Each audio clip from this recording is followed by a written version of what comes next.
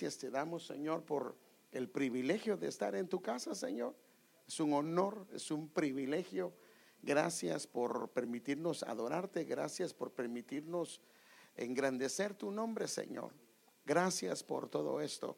Señor, ayúdanos por favor a darnos la gracia, la sabiduría, la unción, Señor amado, para impartir tu palabra, para compartirla, para explicarla, Señor, con una unción que venga de tu presencia, Señor, para que tu pueblo pueda ser circuncidado a través de la misma y tu gloria sea vista en nuestras vidas en medio de todo este tiempo, Señor. Gracias te damos en el nombre de Jesús. Amén. Creo que, hermanos amados, como el Señor lo ha estado diciendo a través de las profecías y a través de muchos medios, y también en alguna medida nos lo han predicado y lo hemos compartido, un día antes de que el Señor liberara a su pueblo, la tierra de Egipto fue cubierta por tinieblas. Y esto no era otra cosa sino un preludio de que la liberación se acercaba. Amén.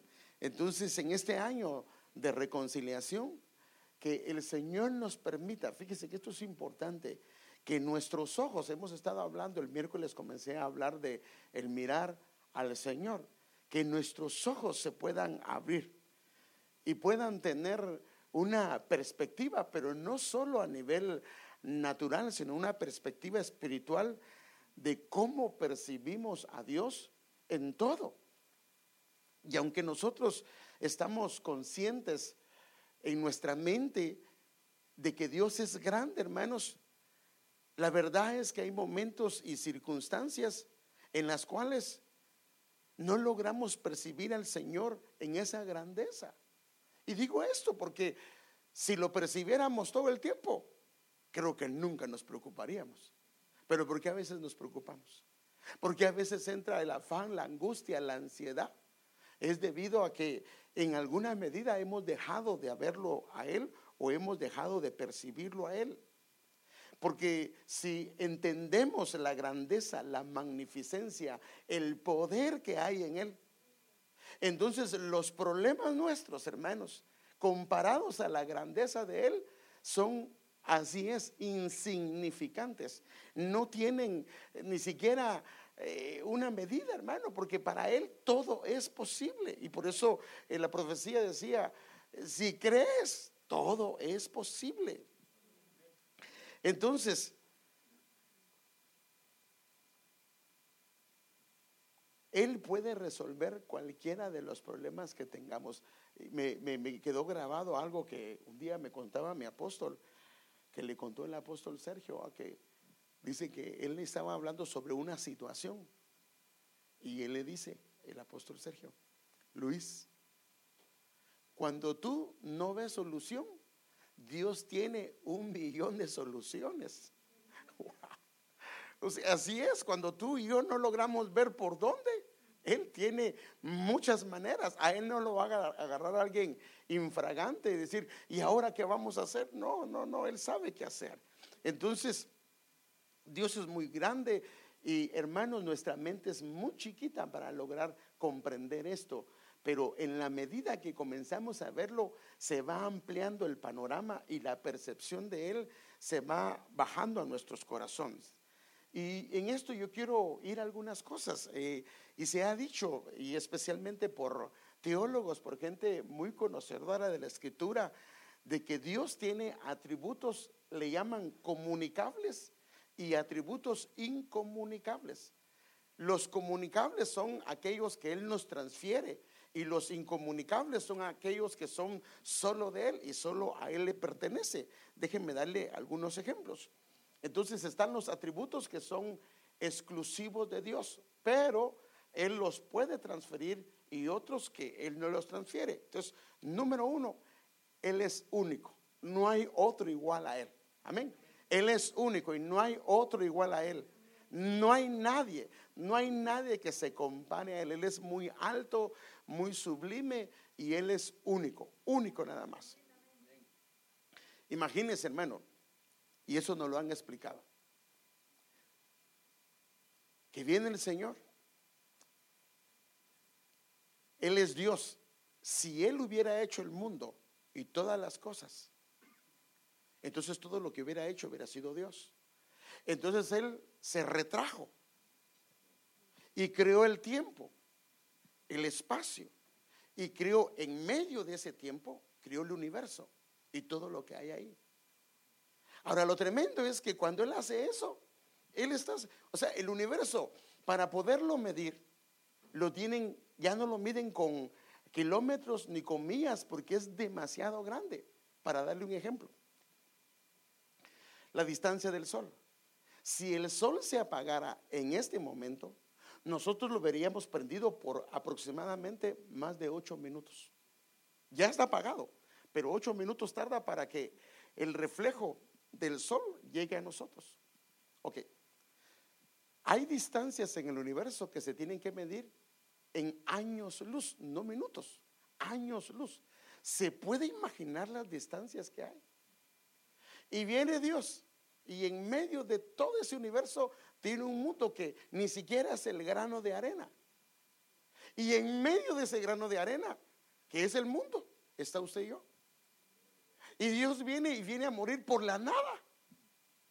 O sea que la grandeza de Él es tan grande que no podemos entenderla, pero Dios quiere que lo comencemos a ver, porque por eso decía David que cuando veo tu gloria, las cosas que tú creaste, él miraba la gloria del Señor, la majestad de Dios. Entonces Él es único y esto es importante. Por ejemplo, algo que Él no lo comunica, Él es omnipotente, la parte omni, es más, le llaman los 3 omni, pero no omni de extraterrestres, sino que la palabra omni significa todo, significa Él es todo poder, no hay nada imposible para Él, es todo poder. La otra es el omnisciente, significa que Él lo sabe todo, es todo lo sabe, no hay nada que Él no sepa. Lo otro es la palabra omnipresente, que está en todo lugar. Y ese es el problema cuando nosotros comenzamos a comparar al enemigo con el Señor. Comparamos al enemigo con el Señor como que estuvieran al mismo nivel. Eso no es cierto. Si la Biblia dice que el enemigo, ¿de dónde viene?, le preguntó el Señor. De rodear la tierra. ¿Por qué tenía que rodear la tierra? Porque no podía estar en todo lugar. Entonces es incongruente que comparemos al Señor con el enemigo. El enemigo solamente es una creación del Señor. Entonces es una pizguita delante de nuestro Dios. Por eso es que, hermano amado, cuando viene Él y se enfrenta al Señor, sale huyendo. Entonces Él es omnipresente, está en todo lugar. Es trascendente, significa que está arriba de todo. No hay nada más alto que Él. No hay nada que lo sorprenda. Él está arriba de todo. Solo le estoy dando algunas que son. Aquí me confundí. Él es eterno, significa que Él no tiene ni principio y tampoco tiene fin. Él es inmutable, significa que no cambia.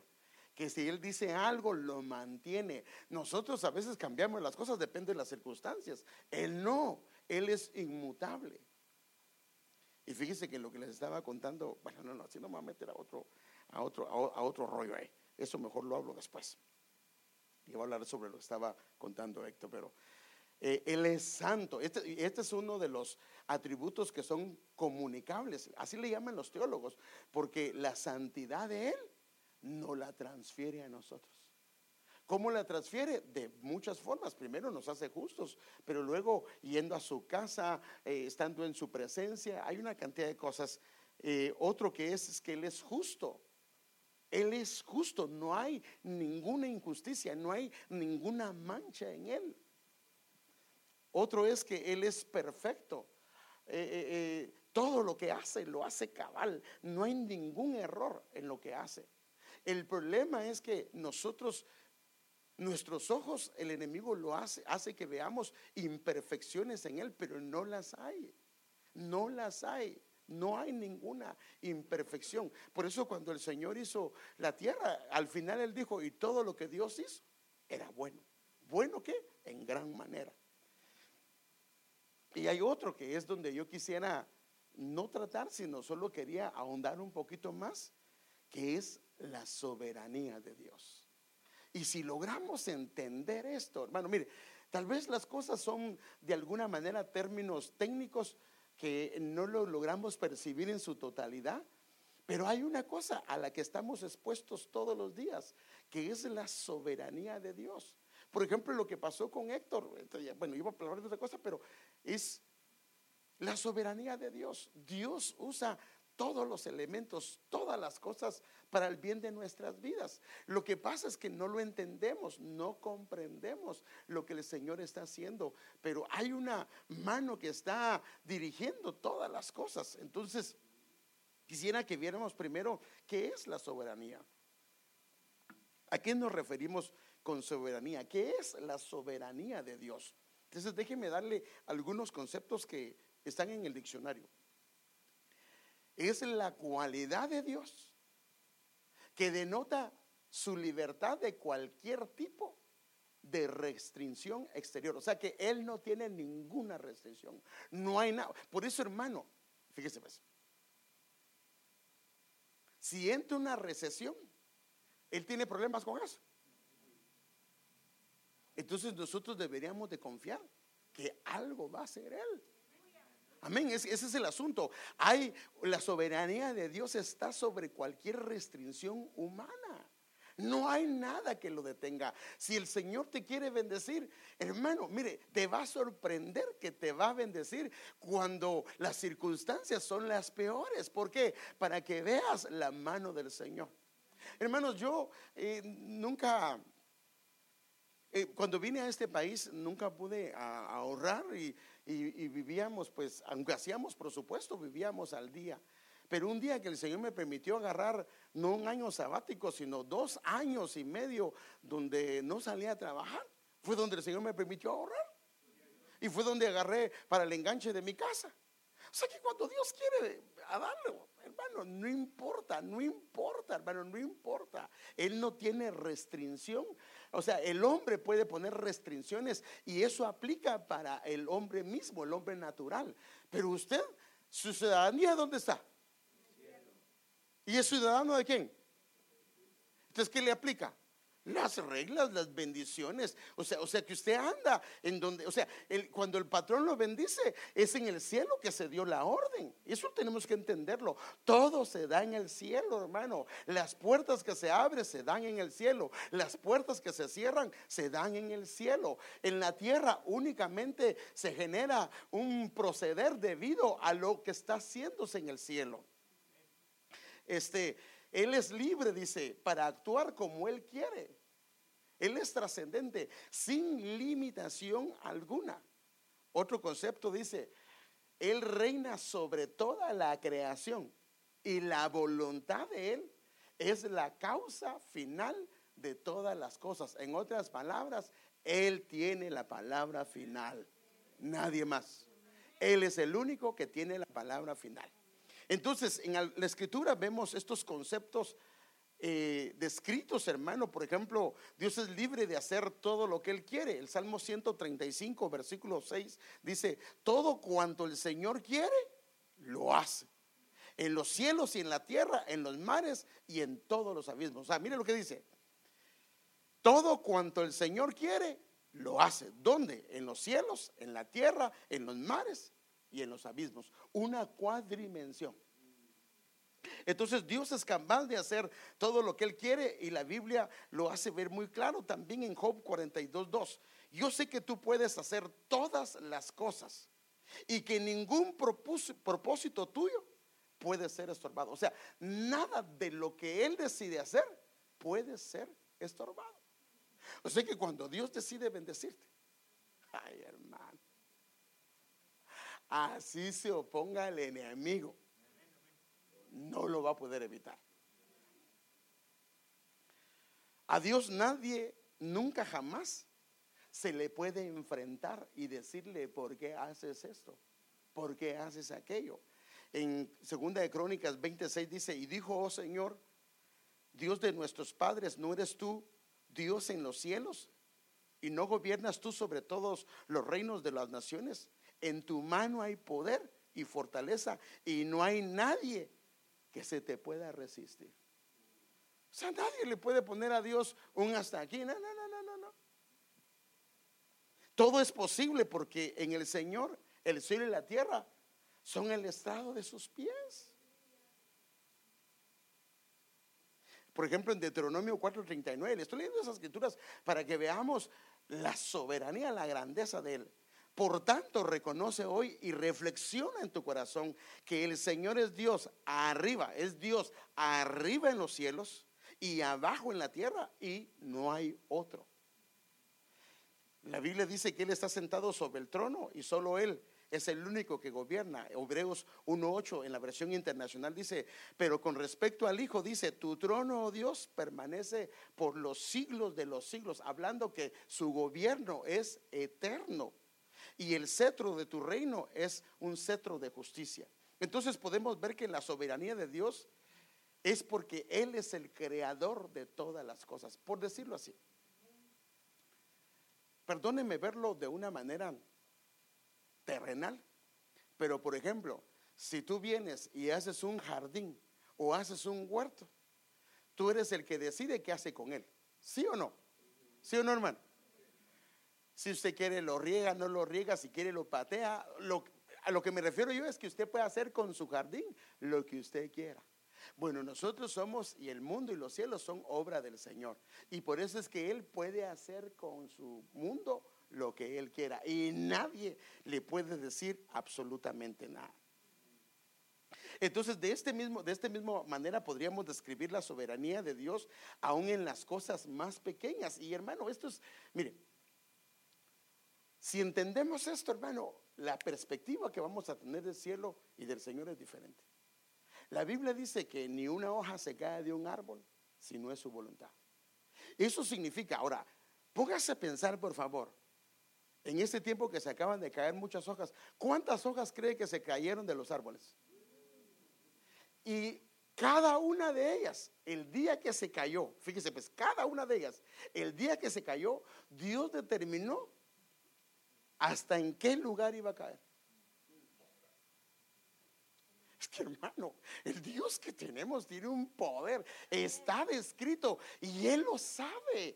Pero el problema es que no lo logramos captar en nuestro corazón, porque si lo captamos en nuestro corazón, de el gobierno, el poder, la grandeza de Él, hermano, su problemita y mi problemita no es nada en su presencia. Por ejemplo, dice, es soberano sobre los detalles mínimos. Dice en Mateo 11:20, o sea que los cabellos de tu cabeza están contados. O sea que en otras palabras, hay un conteo en el cielo. Bueno, a algunos se le cae de a uno y a otros de a montón, pero de todas maneras está contado cuánto se le cae. Y algunos ya no cuentan que está en cero porque ya no tienen pelo. Pero bueno, esa es otra cosa, ¿verdad? Esa es otra cosa. Pero a lo que me refiero yo, hermano, es que si dice que están contados, significa que hay un detalle de día a día de su vida y de mi vida. Él es soberano para elegir a las personas. Él puede, eso lo dice Romanos 9:18, Él tiene misericordia del que quiere tener misericordia. Por eso es que el mundo no entiende cómo es posible que Dios tenga misericordia de ese. Sí, pero Dios le puso los ojos, lo amó, se entregó por él, y aunque esté él más hundido que lo que sea, el Señor lo levanta de ahí porque Dios es Dios. Él es soberano sobre los sufrimientos. Él decide si quieres que sufras o no sufras. Hermano, si el Señor dice que no sufras, no vas a sufrir. Pero la Biblia dice que es necesario que en medio de tribulaciones entremos en el reino de los cielos. O sea que las tribulaciones, las angustias, hermano, de alguna manera nos hacen buscar al Señor. Escuche lo que le voy a decir. En Guatemala y en Honduras se cancelaron todas las reuniones de más de 100 personas. Bueno, yo creo que fue más en Guatemala. En Honduras creo que cancelaron todas las reuniones grandes. Ahora imagínense la gente que no aprovechó a reunirse en la congregación el tiempo que tuvo tiempo. ¿Y qué si ya no va a haber más tiempo? Si va a ser el tiempo que nos va a tocar que ver los servicios a través de internet. Hermano, aunque uno se alimenta, no es lo mismo. Porque, hermano, mire, si usted está en su casa, es que eso es lo que le digo a la gente, mire, cuando te quedas en tu casa, es que yo miro por Facebook, eso está bien para el que definitivamente no puede venir, pero en Facebook no puedes adorar al Señor, porque ¿qué está haciendo usted cuando está en el teléfono viendo un mensaje? No me diga que se concentra en lo que está viendo, está así y pendiente del niño, pendiente de aquí, pendiente de allá, entonces pone atención, pero no tanta. En cambio en la iglesia de alguna manera le da pena levantarse, entonces puede poner atención. En su casa comienza a cantar los cantos que están en la alabanza y no va a adorar, pero aquí sí se puede adorar. Entonces en Facebook no puede adorar como debería de hacerlo. Entonces necesitamos entender, hermano, que Dios tiene el control de todas las cosas. Él es soberano sobre la historia. Él decide que, hermano, la historia para nuestras vidas, y por eso es que Él dice: yo soy el alfa y la omega. Él lo que dice es esto: el alfa y la omega. ¿Qué es el alfa y la omega, hermanos? Yo creo que esto, sí, pero ¿qué es el alfa y la omega? O sea, ¿qué son esas letras? La primera letra del alfabeto y la última letra. Él lo que dice es: no importa la historia que tuviste, en mí puedes tener una historia nueva. Yo puedo escribir una historia nueva de ti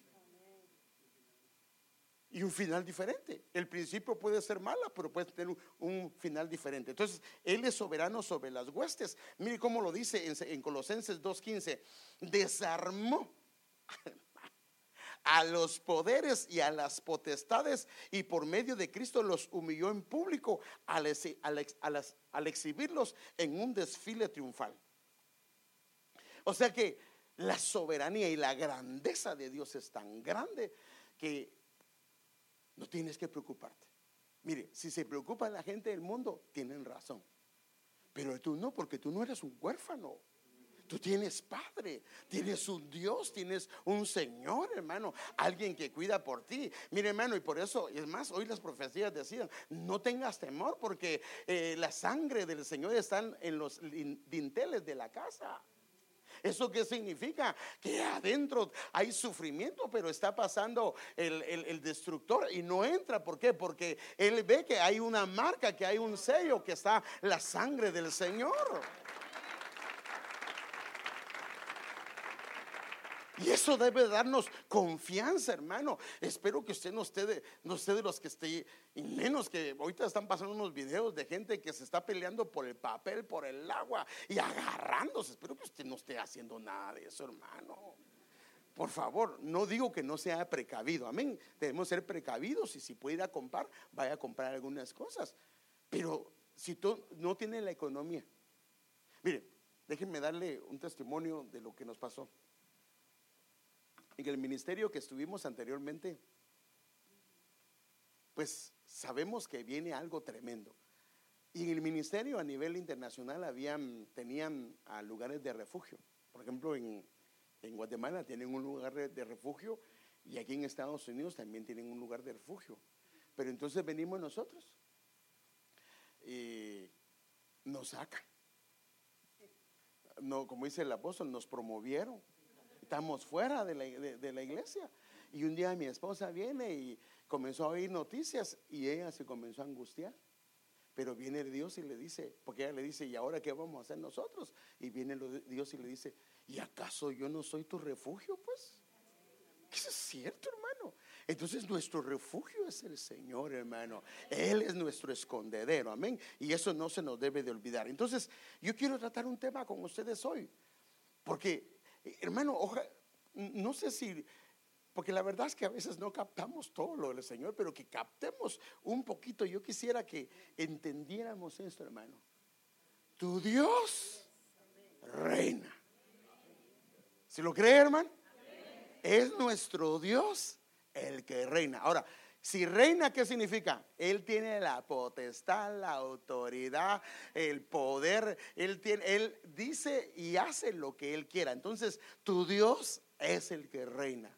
Mi Dios es el que reina, no es el hombre. Sí, están puestos porque son autoridades que han sido puestas por Dios, pero quien gobierna es el Señor.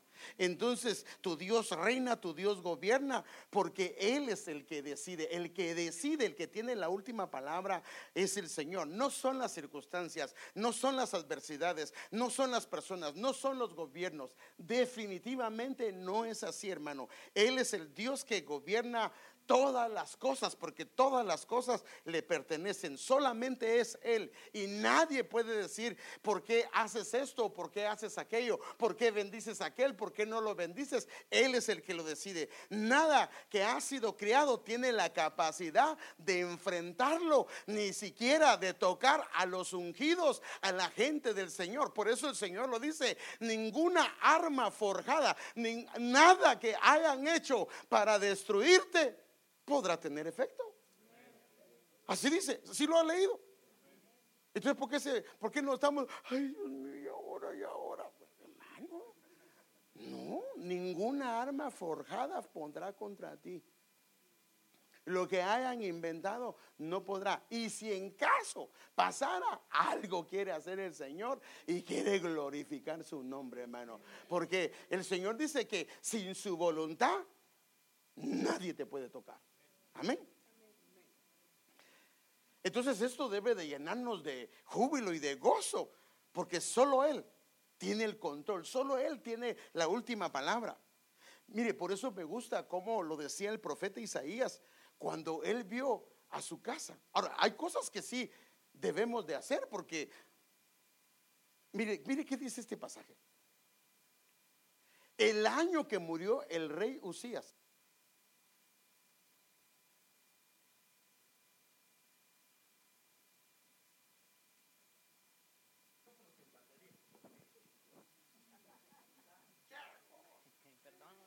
vos, hombre, mira, ya me quitaste tiempo. Bueno, también el rey él decidió que fuera así para que le hablara a Sergio. Él es el hermano Sergio, ¿ya? Bueno, fíjese, el problema de Usías es que tenía un problema de orgullo, hermano. Y mientras Usías estaba, Dios no se reveló, porque al soberbio el Señor lo mira de lejos. Pero dice, cuando él murió, o sea, en otras palabras, si muere el orgullo, vio al Señor. Entonces comenzamos a ver al Señor sentado sobre un trono alto y sublime, y el borde de sus vestiduras llenaba el templo, y por encima de él habían serafines. Cada uno tenía 6 alas, con 2 cubrían sus rostros, con 2 cubrían sus pies, y con 2 volaban. Y el uno al otro proclamaban diciendo: Santo, santo es Jehová de los ejércitos. ¿Y qué pasa? Toda la tierra está llena de su gloria. Pero cuando habla de toda la tierra, ¿qué es toda la tierra? Toda la tierra. Entonces la pregunta es: ¿la ciudad de Beckerfield está llena de la gloria del Señor? Aquí gobierna el Señor, aquí gobierna. Eso sí, no puede aplicar si el rey Usías todavía está bien activito en su corazón. Entonces el rey Usías debe de morir, el orgullo debe de morir. Entonces los que han llegado a comprender esto, entonces tienen una actitud y un proceder diferente en medio de las adversidades, en medio de las circunstancias, por muy feas que parezcan. Fíjese, aquellos que han entendido que es Dios el que gobierna, que nada te puede tocar. No, hermano, me decía mi esposa, da algunas indicaciones. Pues le dije: si el Señor me dio una palabra hace 15 días y el tema se llama ninguna plaga tocará tu morada, ¿sí o no? Ahora, si oyó ese mensaje y estaba en el coronavirus, hermano, entonces ese mensaje solo lo oyó, pero no lo escuchó, ¿sí o no?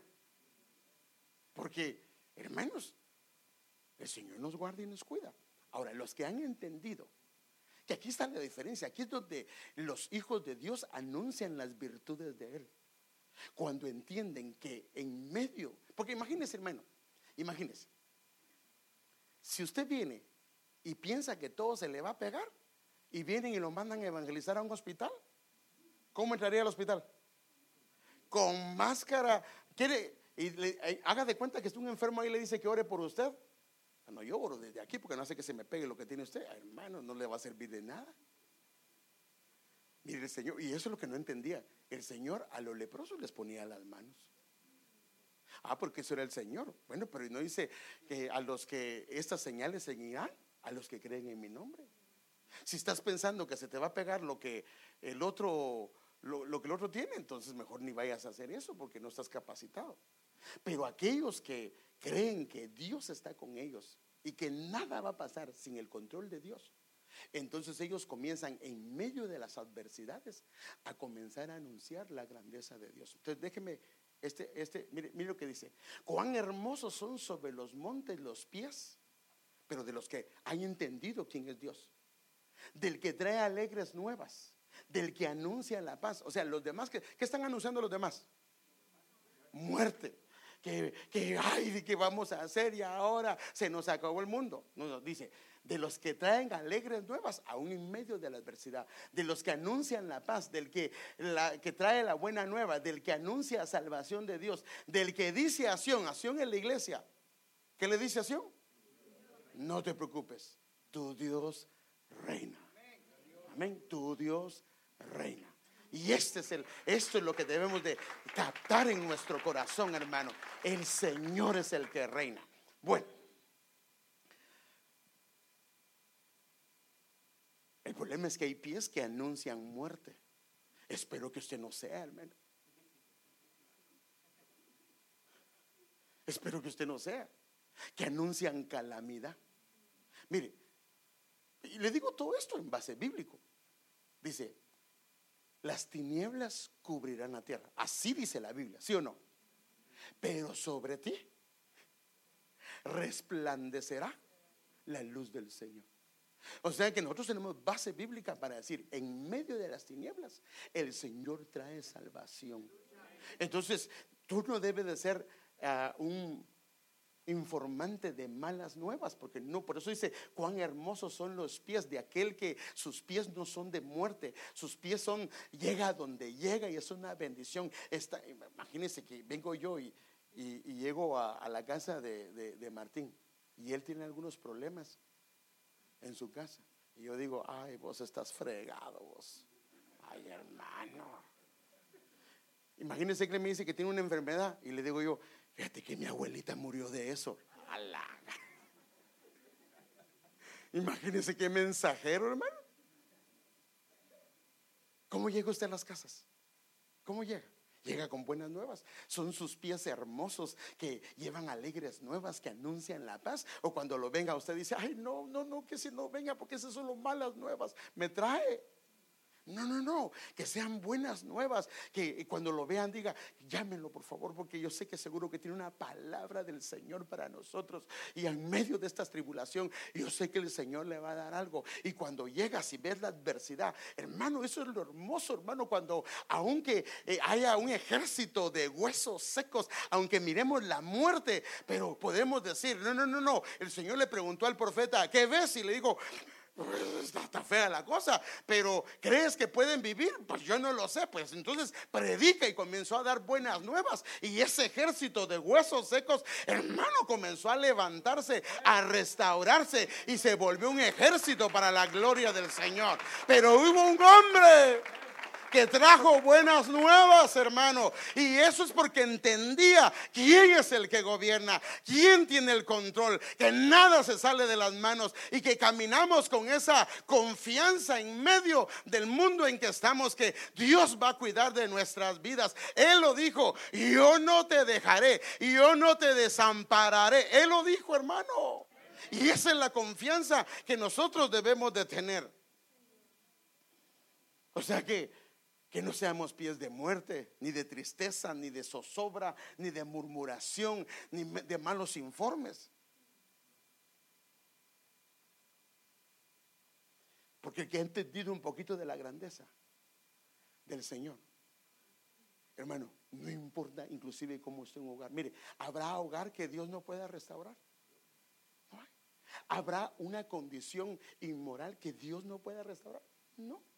Todo es posible para el Señor. Lo único es que tenemos que creerlo, hermano, en nuestros corazones, y que no seamos portadores de malas noticias.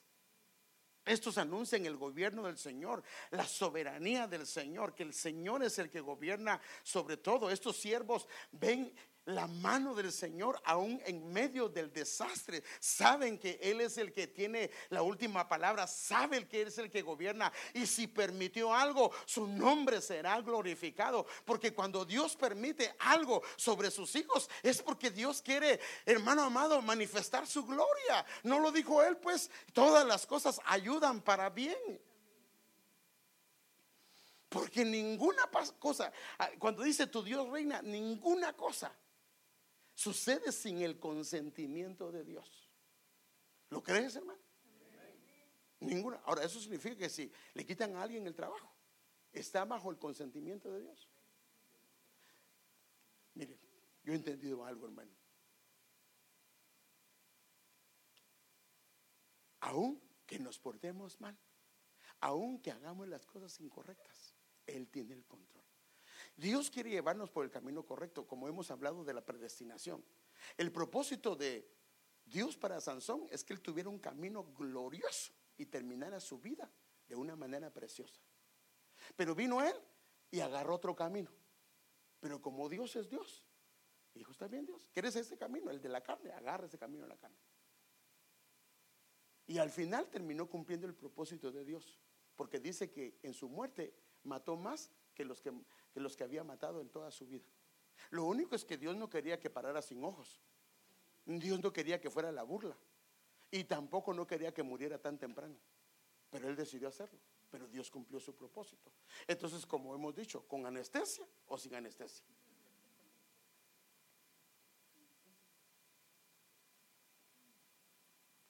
Hay una descripción escritural, y le voy a dar solo algunos pasajes del gobierno de Dios sobre todo lo creado. Le voy a dar algunos pasajes. Mire lo que dice este Salmo 93 del 1 al 2. El Señor reina. Hermano, ¿dice o no dice que el Señor reina? Ahora, ¿sobre qué reina? Sobre todo, hermano. ¿Habrá algo que no pueda reinar? No, no hay nada, porque es de Él, le pertenece a Él. El Señor reina, vestido está de majestad. El Señor se ha vestido y ceñido de poder. Ciertamente el mundo está bien afirmado, será inconmovible. Desde la antigüedad está establecido tu trono, tú eres desde la eternidad. O sea que el trono de Él no está gobernando desde el día que vino Cristo. No, Él viene gobernando desde que fue creado el mundo. Él ha gobernado y Él es el que gobierna. Permite que el mundo se desvíe, pero Él lo permite. Al Salmo 96, 9 al 10.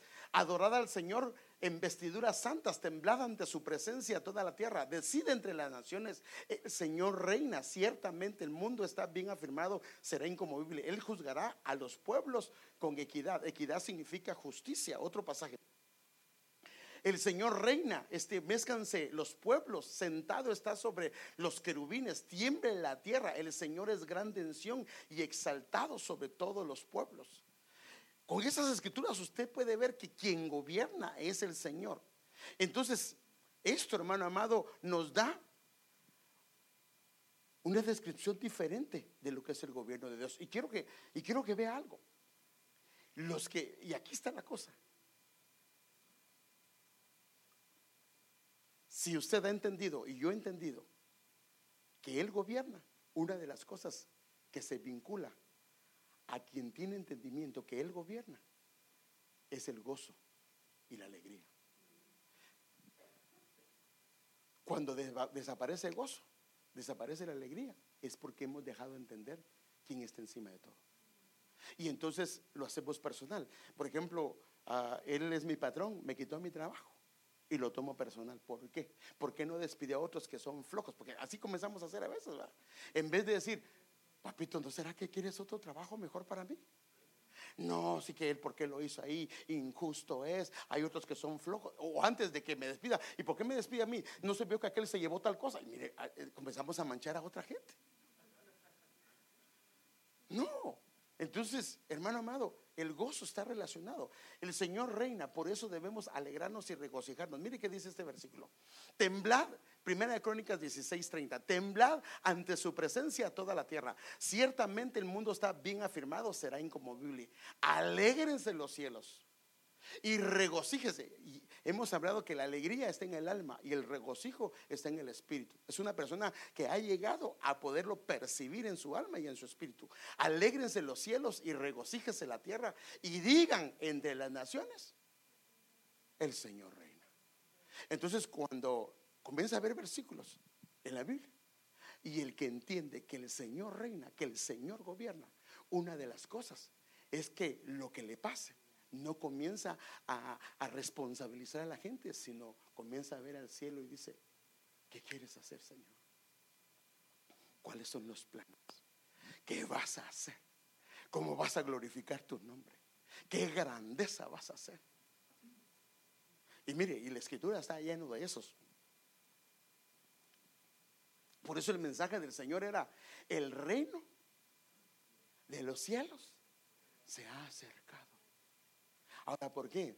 Porque la idea es que entendamos que hay un reino operando. Esto fue el mensaje del Señor, el reino, y comenzó a ir: el reino de los cielos se ha acercado, el reino de los cielos se ha acercado. ¿Para qué? Para que el reino de Él no quede solamente en un concepto, sino pueda entrar a nuestro corazón, gobierne nuestras vidas, pero también podamos percibir que todas las cosas están bajo el control del Señor. Y cuando el reino de Dios comienza a operar, déjenme darle un versículo de lo que comienza a pasar. Y cuando vayáis a predicar diciendo que ese es el mensaje que deberíamos de llevar: el reino de los cielos se ha acercado.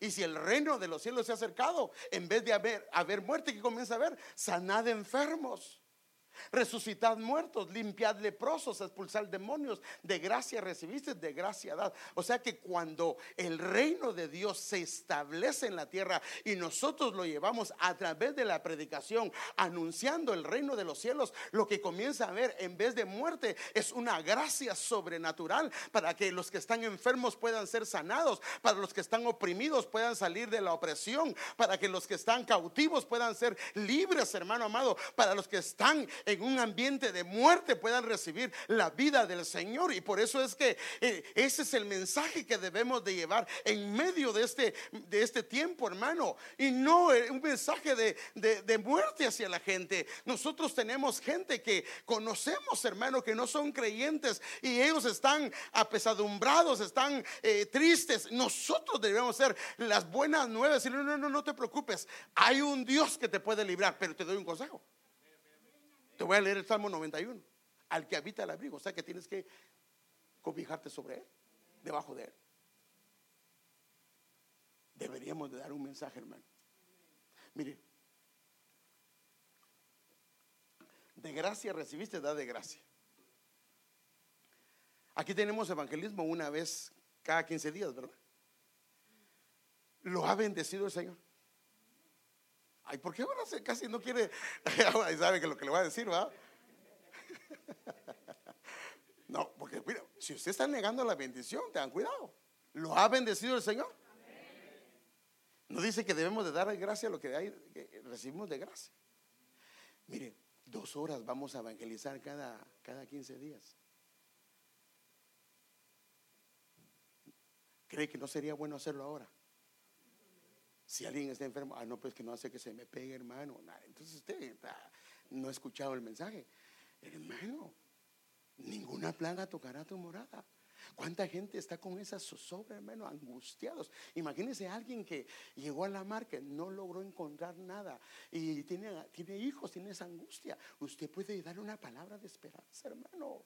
O hay gente que tal vez no es que no pudo comprar algo, sino no tenía la economía. Usted y yo podemos darles una palabra de esperanza. ¿Por qué no en este tiempo, hermano, que hay tanta necesidad, nos agregamos al ministerio de evangelismo y comenzamos a compartir al Señor, hermano? ¿No cree usted que sería bueno? Que vengamos, hermano, y nos agreguemos. Pero es que si ese no es mi privilegio. Pero ¿y para quiénes crees que es el llamado de evangelizar? A todos, id por todo el mundo. Y por eso, hermanos, fíjese, yo le he dicho a usted, que yo quiero que los que prediquen acá estén metidos en dos áreas, mínimo, en el área de evangelismo y en el área de maestros de niños.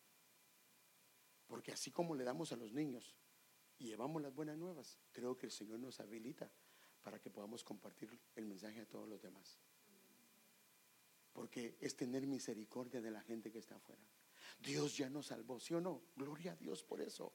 Pero hermano, no sería injusto, hermano, en medio de una sociedad y máxime en medio de este tiempo donde hay tanta angustia, que no podamos llevar buenas nuevas. Amén, hermanos. Bueno, aún en las esferas más poderosas del mundo, Dios declara quién es el que gobierna. Y mire, y esto es precioso, porque usted sabe que siempre han habido imperios enormes, hermano, enormes imperios. Egipto fue un imperio en su tiempo, fue de los más grandes. Pero Babilonia, inclusive en la Biblia, cuando habla de los imperios, a Babilonia le pone, en la estatua que le reveló a Nabucodonosor, le pone la cabeza de oro, hablando que él era principio de imperios y de imperios majestuosos, y su grandeza está descrita por la posición que él ocupa. Y vino este hombre, fíjese pues, que era un hombre grande, o sea, perdóname, como tal vez como el presidente Trump, o tal vez hasta mayor, porque en ese entonces eran dictadores. Ellos decían, así dice la Biblia, a este decían matarlo, lo mataban, a este le daban muerte, le daban muerte. Y vino una vez y este se ensoberbeció delante de Dios y él comenzó a decir: yo soy el que gobierno, este reino yo lo he hecho. Y entonces, para que viera en quién era que gobernara, Dios dice que vino y le quitó el corazón de hombre y le dio un corazón, hermano, mire, de bestia. Así dice la Biblia. O sea que el grandote comenzó a comer hierba como los animales. Yo creo que la familia lo escondió, porque no creo porque hermano, así dice la Biblia. Le comenzaron a crecer las uñas. Bueno, algunos pareciera, pero le comenzaron a crecer las uñas. Mire lo que dice. Y Dios le dice en Daniel 4:26: y en cuanto a la orden de dejar el tocón con las raíces del árbol, tu reino será afirmado después. O sea que lo metieron 7 años para que viera quién gobernara. Que reconozcas que es el cielo el que gobierna. Yo te di este reino, pero quien gobierna es el cielo. Y eso, hermano, es algo que debemos de entender. Entonces, nuestro presidente y los presidentes, hermano, solo son instrumentos. El enemigo mismo solo es instrumento. Mire, yo creo que usted ha oído, no sé si es anécdota, no sé si es historia, no sé si es un testimonio, porque como se transmite, entonces uno llega a no saber si es historia, pero ha oído la anécdota esta o la historia de aquella viejecita que tenía a la par de ella unos impiotes de esos bien feos, que son burlones y gente que se burla de los demás. Y entonces la viejita pues oraba al Señor Padre, y ellos lograron escucharla, lograron escuchar su oración. Padre, Señor, me he quedado sin nada, Señor, necesito tu provisión, sé que eres tú el que provee. Y ellos le escucharon. Y entonces se pusieron de acuerdo y dijeron: vos, juguémosle una pasada a esa vieja babosa. Ay, perdón. Bueno, es que allá esa palabra no es mal dicha, no es mala palabra. Esa vieja tontita o torpe o lo que sea. Es que en Guatemala esa palabra no es mala. De verdad. Hagámosle una mala pasada. Y entonces se fueron a comprar cosas. Le hicieron la market. Llegaron a la puerta de ella porque estaba a la par. Le tocaron la puerta y se metieron adentro. Sí, se escondieron dentro de su casa porque estaba a la par de ella. Y entonces comienzan. La hermana, cuando sale y ve la marca, dice: gloria a Dios. Y comienza: Padre, gracias, gracias, gracias. Y los otros riéndose, hermano. Qué viejita tan tonta que piensa que. Y entonces ella en su oración: gracias, porque hasta el mismo diablo usas para traerme mis alimentos. O sea que ese es el Dios que tenemos, hermano. Ese es el Dios que tenemos. Cuando se describe muerte, Dios tiene algo pensado, hermano. Y si tiene que usar al enemigo, usa al enemigo. Hermano, imagínense, usa a aquellos que nos odian para bendecirnos. Y déjenme darle un ejemplo, ahorita se lo voy a dar. Su pueblo tiene que tener cuidado de no dar un mal informe. Ojo con esto, hermano. Cuidado con esto. Porque las tinieblas son sobre el mundo, no sobre su pueblo. Pero si damos un mal informe, podemos tener problemas con esto. Aquí hay un ejemplo. Vino Moisés, iban a conquistar la tierra y manda a 2 espías para que fueran a inspeccionar toda la tierra. Vayan a ver cómo está la tierra. Y cuando regresen nos dan un informe. La idea era, Dios les había dicho que la tierra se las iba a entregar. El problema es que, imagínense, estos venían, así dice la Biblia, entre los 2 traían manojos de uva. Era tan grande las uvas que tuvieron que traerla entre 2 con una especie de leño en medio de ellos. Y trajeron la provisión, pero cuando llegaron dieron un mal informe de la tierra. Mire qué dice. Pero los hombres, Números 13:31, pero los hombres que habían subido con él dijeron: no podemos subir contra ese pueblo porque es más fuerte que nosotros. Hermano, y esto es lo triste. ¿Quién los había libertado de Egipto?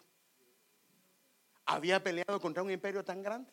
¿Cómo peleó el Señor? Peleó con 10 plagas. Les abrió el camino en medio del mar. Y el Señor les proveyó, les trajo maná del cielo. El Señor les dio carne. O sea, todo esto les había hecho el Señor.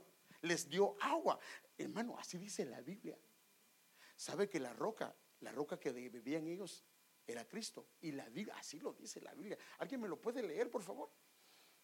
O sea, que ellos venían, haga de cuenta que estaban geográficamente en ese lugar. Y vienen ellos y en el camino se pasaban a otro lugar. ¿Y saben qué pasaba con la roca? La roca se movía. ¿Cómo es eso? Yo no lo sé. Pero así dice, la roca se movía porque la roca lo seguía. ¿Lo tienen ahí? Por favor. Si me pueden ayudar con ese versículo. Ahí lo tiene el hermano Alex. La Reina Valera dice, es 1 Corintios capítulo 10 y verso 4.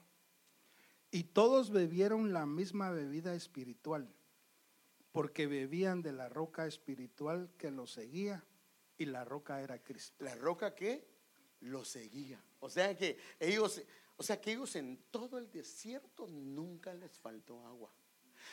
Porque esa es una figura de nosotros. No importa el camino que llevemos, el agua siempre va a estar. El problema es que nosotros no querramos beber. Esa es otra cosa. Entonces ellos vinieron, todo eso había hecho Dios por ellos, y ahora vienen, se enfrentan con gigantes y comienzan a dar un mal informe. Y miren qué dice. Y dieron, ¿qué dice? Dieron un mal informe. No lo vieron con los ojos de Dios, y eso que Dios les había mostrado todo eso, y dieron un mal informe a los hijos de Israel de la tierra, que habían reconocido, diciendo: la tierra por la que hemos ido para reconocerles una tierra que devora a sus habitantes, y toda la gente que vivimos en ella son hombres de gran altura, y ahí va a ser nuestra muerte. ¿Y sabe qué pasó? ¿Sabe qué hicieron estos días? Desanimaron al pueblo. Debido al informe de ellos, todos los de 20 años para arriba quedaron postrados en el desierto, y estos días murieron. O sea que dar un mal informe en medio de este tiempo es bien delicado. La gente del mundo lo puede hacer, pero no usted, no yo. Amén. Nosotros debemos de llevar luz a donde vayamos, hermano, esperanza a donde vayamos. Amén. Y no debemos de sucumbir ante el pánico que ha entrado, hermano, sobre la sociedad. Entonces el Señor se agradó de los que confiaron en Él, en el gobierno de Dios. Mire lo que dice: y Josué, a los que confiaron en Él y en el gobierno de Él, y a Josué hijo de Nun y a Caleb hijo de Jefone, que eran de los que habían reconocido la tierra, rasgaron sus vestidos, y ellos comenzaron a decir: no, Dios los va a dar a nosotros como pan comido. ¿Y sabe qué hizo Dios? A estos hombres que reconocieron la tierra, el lugar que pisaron, el Señor les heredó la tierra. De los únicos que entraron, de los de 20 años para arriba, solo fue Josué y Caleb, y los demás quedaron postrados. Entonces, aunque las circunstancias sean las más adversas, ¿tiene Dios el control de eso? ¿Tiene Dios el control de eso? Entonces fíjese, pues hay una historia muy bonita, hermano, y es impresionante, y está en la Biblia, cuando Israel estaba en el tiempo de cautividad. Y esta es una historia que es tal vez de las más famosas, que es la historia de Esther. ¿Sí ha leído el libro? Espero que haya leído el libro. Si no ha leído el libro de Esther, yo se lo recomiendo. Hermano, pero ¿puedo ver la movie? Sí, puede también ver la movie, pero hermano, en la movie le ponen muchas cosas que no son, porque ahí la idea es, no, mejor lea la historia y dígale: Señor, abre mis ojos, porque ahí se va a dar cuenta de algo impresionante. Primero, aquí está la escena donde están el pueblo del Señor en medio de este reino, y hay hombres impíos. El problema de estos hombres impíos es que estaban en altas posiciones del gobierno, estaban a la par se podría decir, del presidente. Y estos tenían un problema: odiaban a Israel lo odiaban. Y fíjese, este es el problema, fíjese, pues, este es el problema de no matar gigantes. Mire, y eso nos lo han explicado. Hay gigantes que Dios me dio a mí a vencer, y los tengo que vencer, para que la generación que viene de mí pelee con sus propios gigantes y no peleen con los de ellos y con los nuestros. Porque cuando no peleamos con los gigantes que nos corresponde, a nuestros hijos les va a tocar que pelear. Y esto fue lo que pasó. Este hombre se llamaba Amán. Venía de los amalecitas. ¿Y qué pasó? Aquel hombre que no quiso matar al rey y no quiso matar a lo que usaba, lo dejó vivo. Y al dejarlos vivo, se volvió un problema serio para Israel, porque es descendiente de Amalek. Se levantó y casi destruye al pueblo de Dios si la intervención de Dios no está ahí. Pero lo que Dios quiere enseñarnos con esta historia es que no importa a qué niveles lleguen las autoridades, el consejo, lo que quieran hacer, hermano, mire, es que si entendemos eso, a qué nivel llegue, puede ser que el que te odia sea el amigo del jefe. No te preocupes. No te preocupes, hermano, no te preocupes. Es que, hermano, usted no sabe, me pusieron a la par mía un negocio que hace lo mismo. No te preocupes. Es decir, que te abre la puerta es el Señor, el que te bendice es el Señor. Entonces llegó este hombre y estaba a la par del rey Asuero, y entonces lo que pasó es que él logró hacer que el rey firmara un documento donde él inclusive fue con brujos y determinó un día para poder aniquilar, no a una familia, a todo el pueblo de Israel. Y cuando Israel se dio cuenta del edicto, hermano, vino angustia al corazón. Pero mire cómo Dios sabía todo esto. Es que a Dios nadie lo agarra de sorpresa. Y Dios vino, y antes de que se diera todo eso, metió a una mujer, permitió que la esposa le hiciera pucheros al marido. El marido terminó sacándola. Le metió una mujer que se llama Esther, y a esta Esther la llevó hasta la recámara del rey. Amán le hablaba al oído, pero esta le hablaba en la recámara.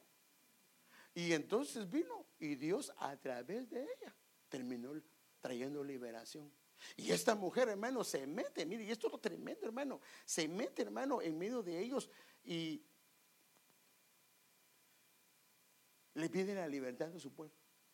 Y este pueblo, de hecho, este es el día que ellos hacen una fiesta. ¿Sabe usted que hacen una fiesta los judíos?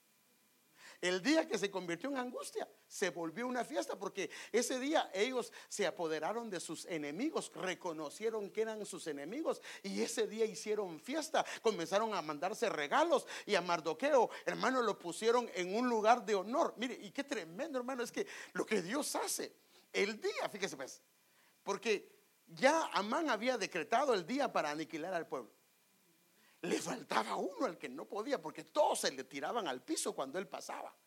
Pero había uno que era Mardoqueo, que a este no le podía hacer nada, porque este no se arrodillaba. Y entonces ese día, una noche antes, él hizo una horca para él. Y entonces él fue en la mañana Y en la mañana fue y dijo: de mañana le voy a pedir al rey la autorización para que me permita matar a Mardoqueo. Pero lo que no sabía Amán es que esa noche se le fue el sueño. Pero ¿quién cree que le quitó el sueño al rey?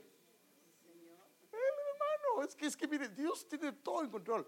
Y esa noche se le fue el sueño y comenzó a leer todas las crónicas del reino, de qué habían hecho. Y dentro de las crónicas, y esa es otra cosa: echa tu pan sobre las aguas, que al tiempo lo recogerás. Vino Mardoqueo, hizo algo a favor del rey, nunca lo recompensaron. O sea, si tú has hecho cosas que nunca te han recompensado, no te preocupes, en su tiempo Dios lo va a hacer. Entonces a Mardoqueo nunca lo recompensaron, pero esa noche que se le fue el sueño al rey, entonces el rey le comenzaron a leer. Y cuando llegó a Mardoqueo y dice: ¿y qué han hecho por Mardoqueo? Y todos los siervos le dicen: nada. Y en eso toca Amán. Ahí viene Amán, quiere entrar. Entonces interrumpieron lo que estaba haciendo el rey. Y entonces entró Amán. Y entonces se recordó el rey de Mardoqueo y le dice el rey a Amán: ¿qué puedo hacer por un hombre que el rey quiere honrar? Y mire, ¿sabe qué comenzó él a hacer? Esto es para mí. Y entonces el bandido dice: que el rey le agarre su caballo principal, las vestiduras del rey, y que vayan por todo el lugar diciendo: así va a recompensar el rey a aquel que tiene su favor.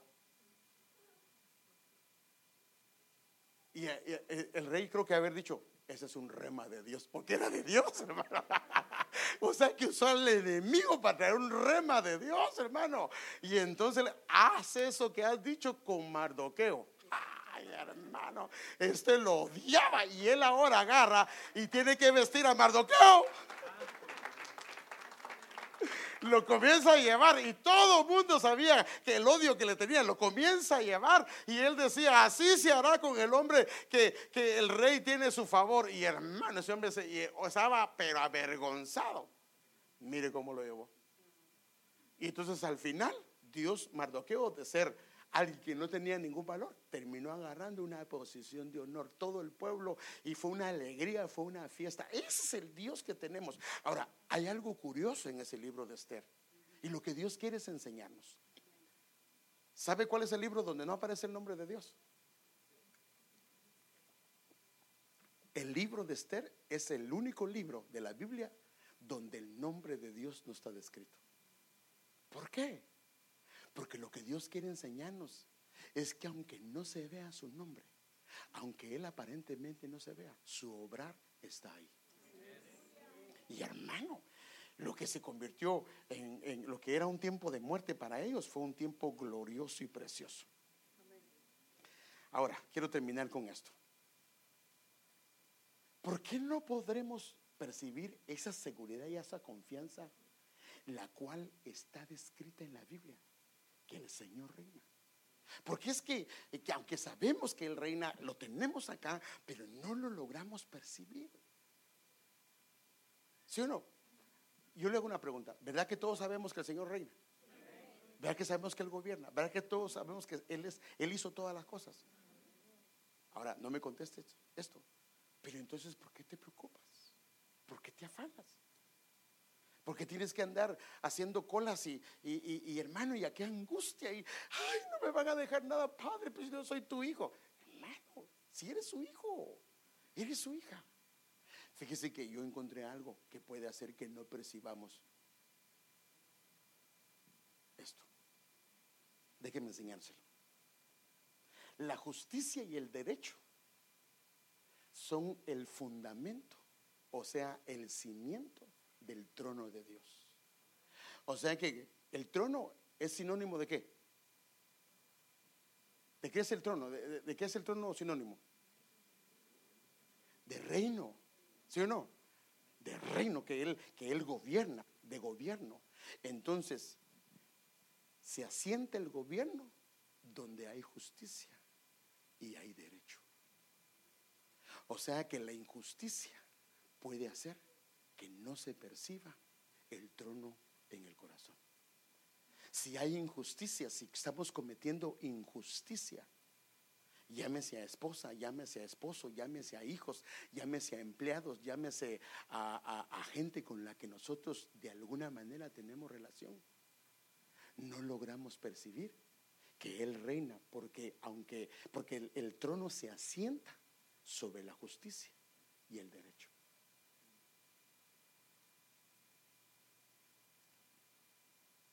Mire otro versículo. El Señor reina, que se regocije la tierra, que se alegre en las muchas costas. El Señor está rodeado de densas nubes. Su trono se basa, en otras versiones dice, se asienta en la justicia y el derecho. O sea que cuando usted y yo comenzamos a ser justos, por eso hablaba que había una declaración de justicia, pero hay una justicia que debe de venir de Él practicando la palabra del Señor. Entonces cuando comenzamos a hacer justicia y a obrar en justicia, una de las cosas que comienza a descender de parte de Él es su trono estableciéndose en nuestro corazón. Y si se establece su trono, Él se sienta. Y si se sienta, ¿qué temor vas a tener? ¿Qué tipo de temor? O sea que la falta de justicia sí puede hacer que el trono no se asiente en el corazón. Entonces las adversidades, mire qué pasa. Entonces ahora vienen las densas nubes, las tinieblas. En vez de ser para destruirte, se comienzan a volver un protector porque te rodean alrededor. Eso es lo tremendo. Hay otro, ¿cuánto tiempo llevo? Padre Santo, ya se me fue el tiempo. Bueno, pero hoy tenemos comida, así que no se tiene que ir a hacer cola en ningún lugar. No se afane. El Señor gobierna también en esa iglesia.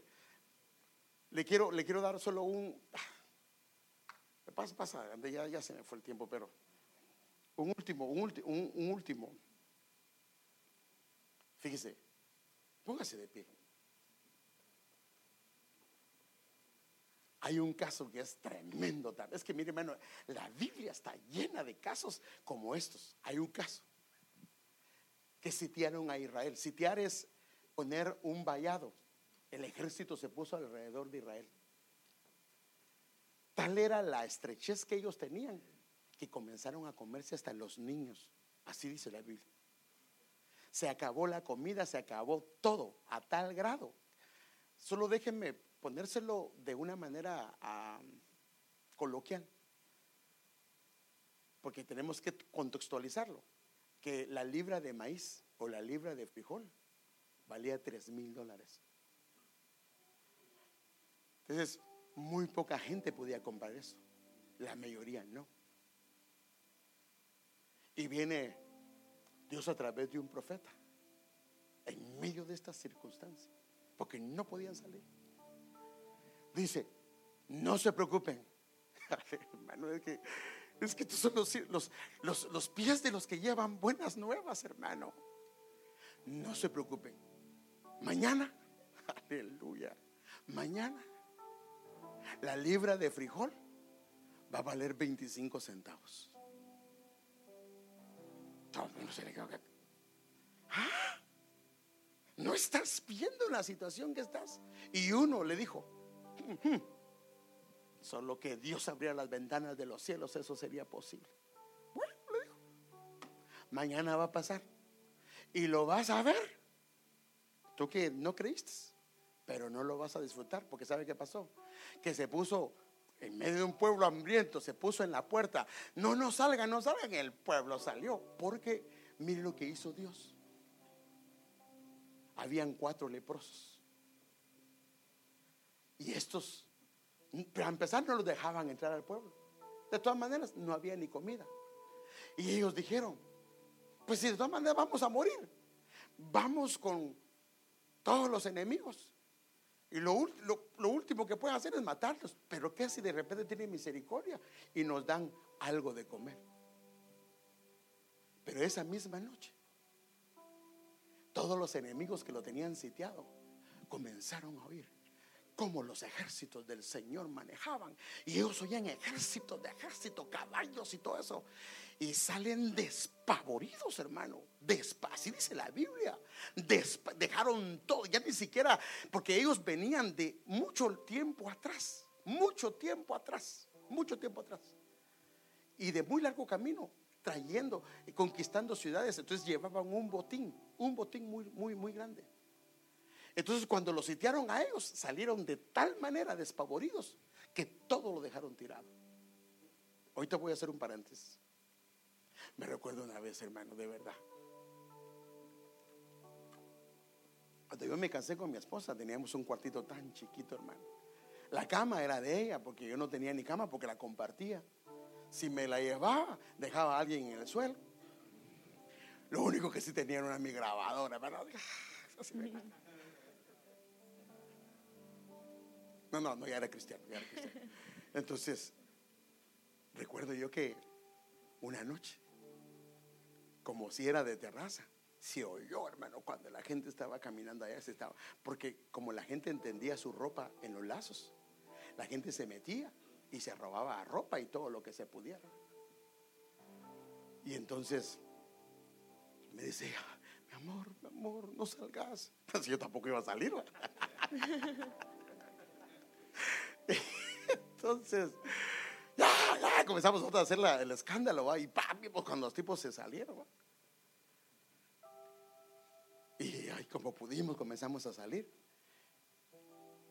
Y creo que no se robaron nada, ¿va? Bueno, déjenme contarle la parte que, lo que recuerdo. Y salimos, hermano.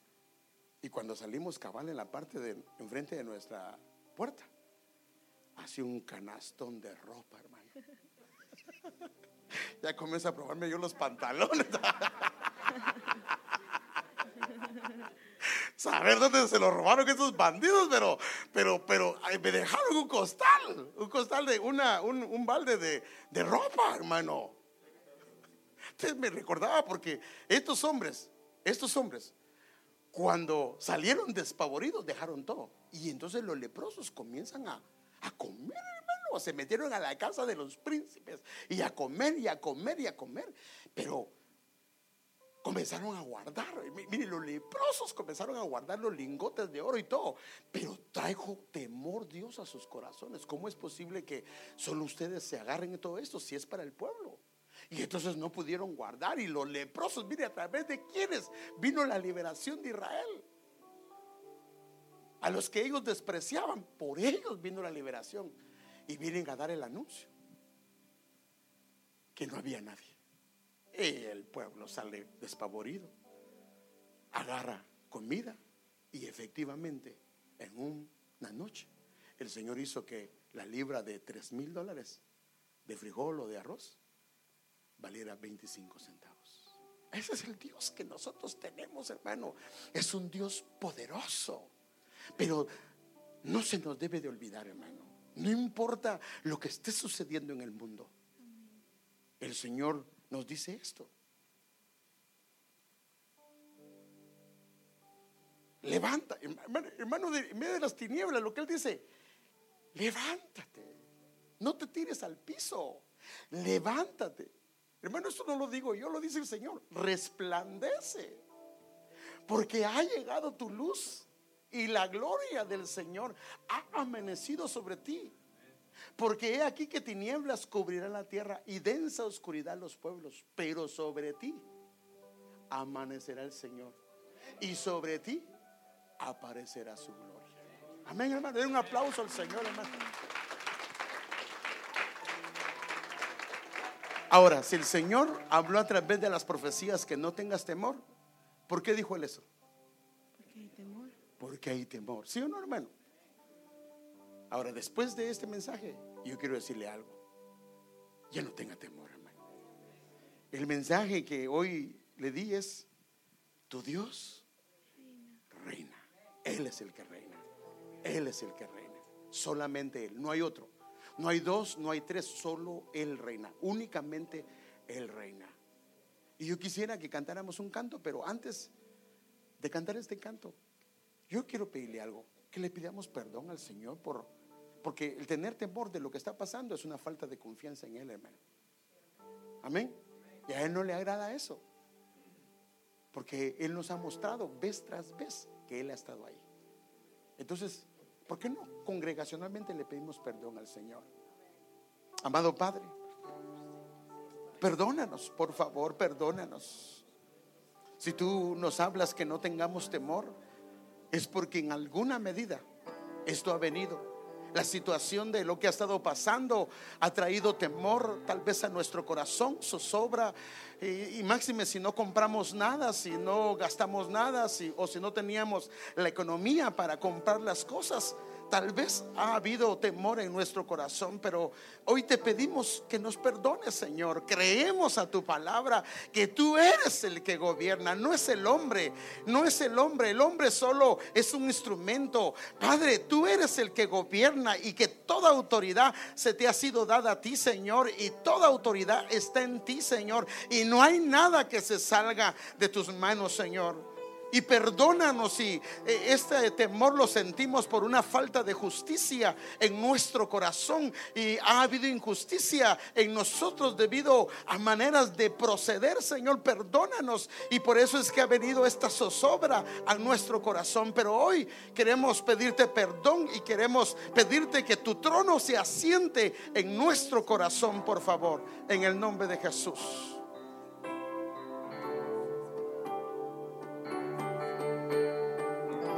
Y establece tu reino en nuestras vidas.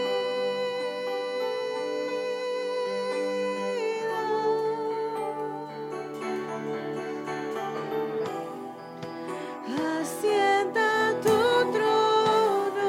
Aleluya. En nuestros corazones.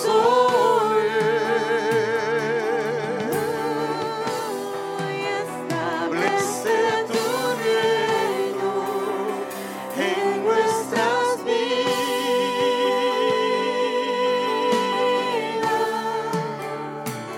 Díselo al Señor. Asienta tu trono, Porque Él reina. en nuestros corazones.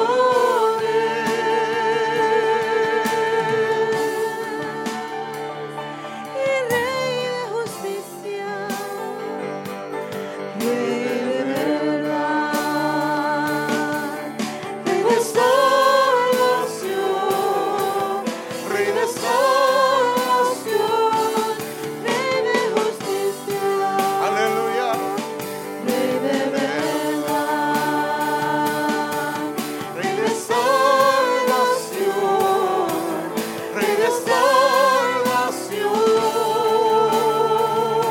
Yo quiero subir al monte de Sión, contigo habitar En medio de ese tiempo, Señor, por la eternidad. ayúdanos a escondernos en ti. Tú abriste el camino. El camino está abierto por el Señor. Llegaste al mar. Aleluya.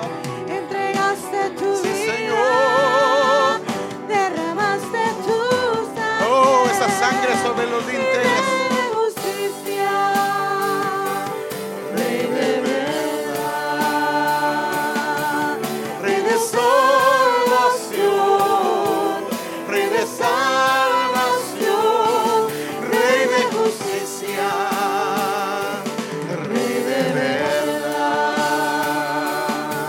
Rey de salvación, Rey de salvación. Pidámosle al Señor hoy que establezca su reino. Y establece tu reino en nuestras vidas.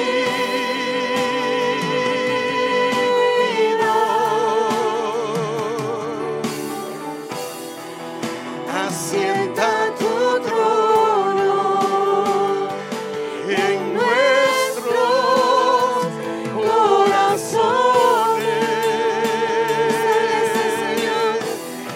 Establece tu reino.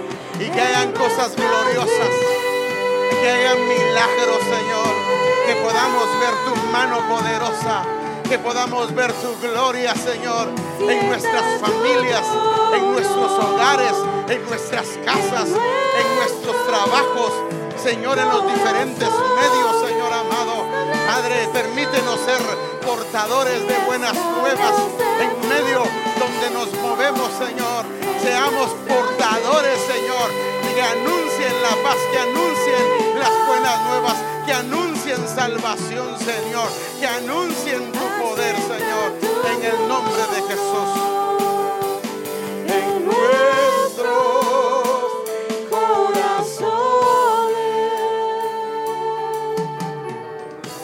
y establece tu reino en nuestras vidas.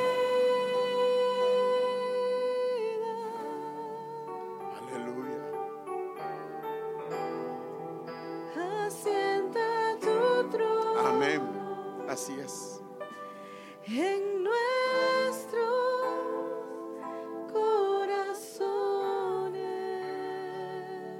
Gracias, Jesús.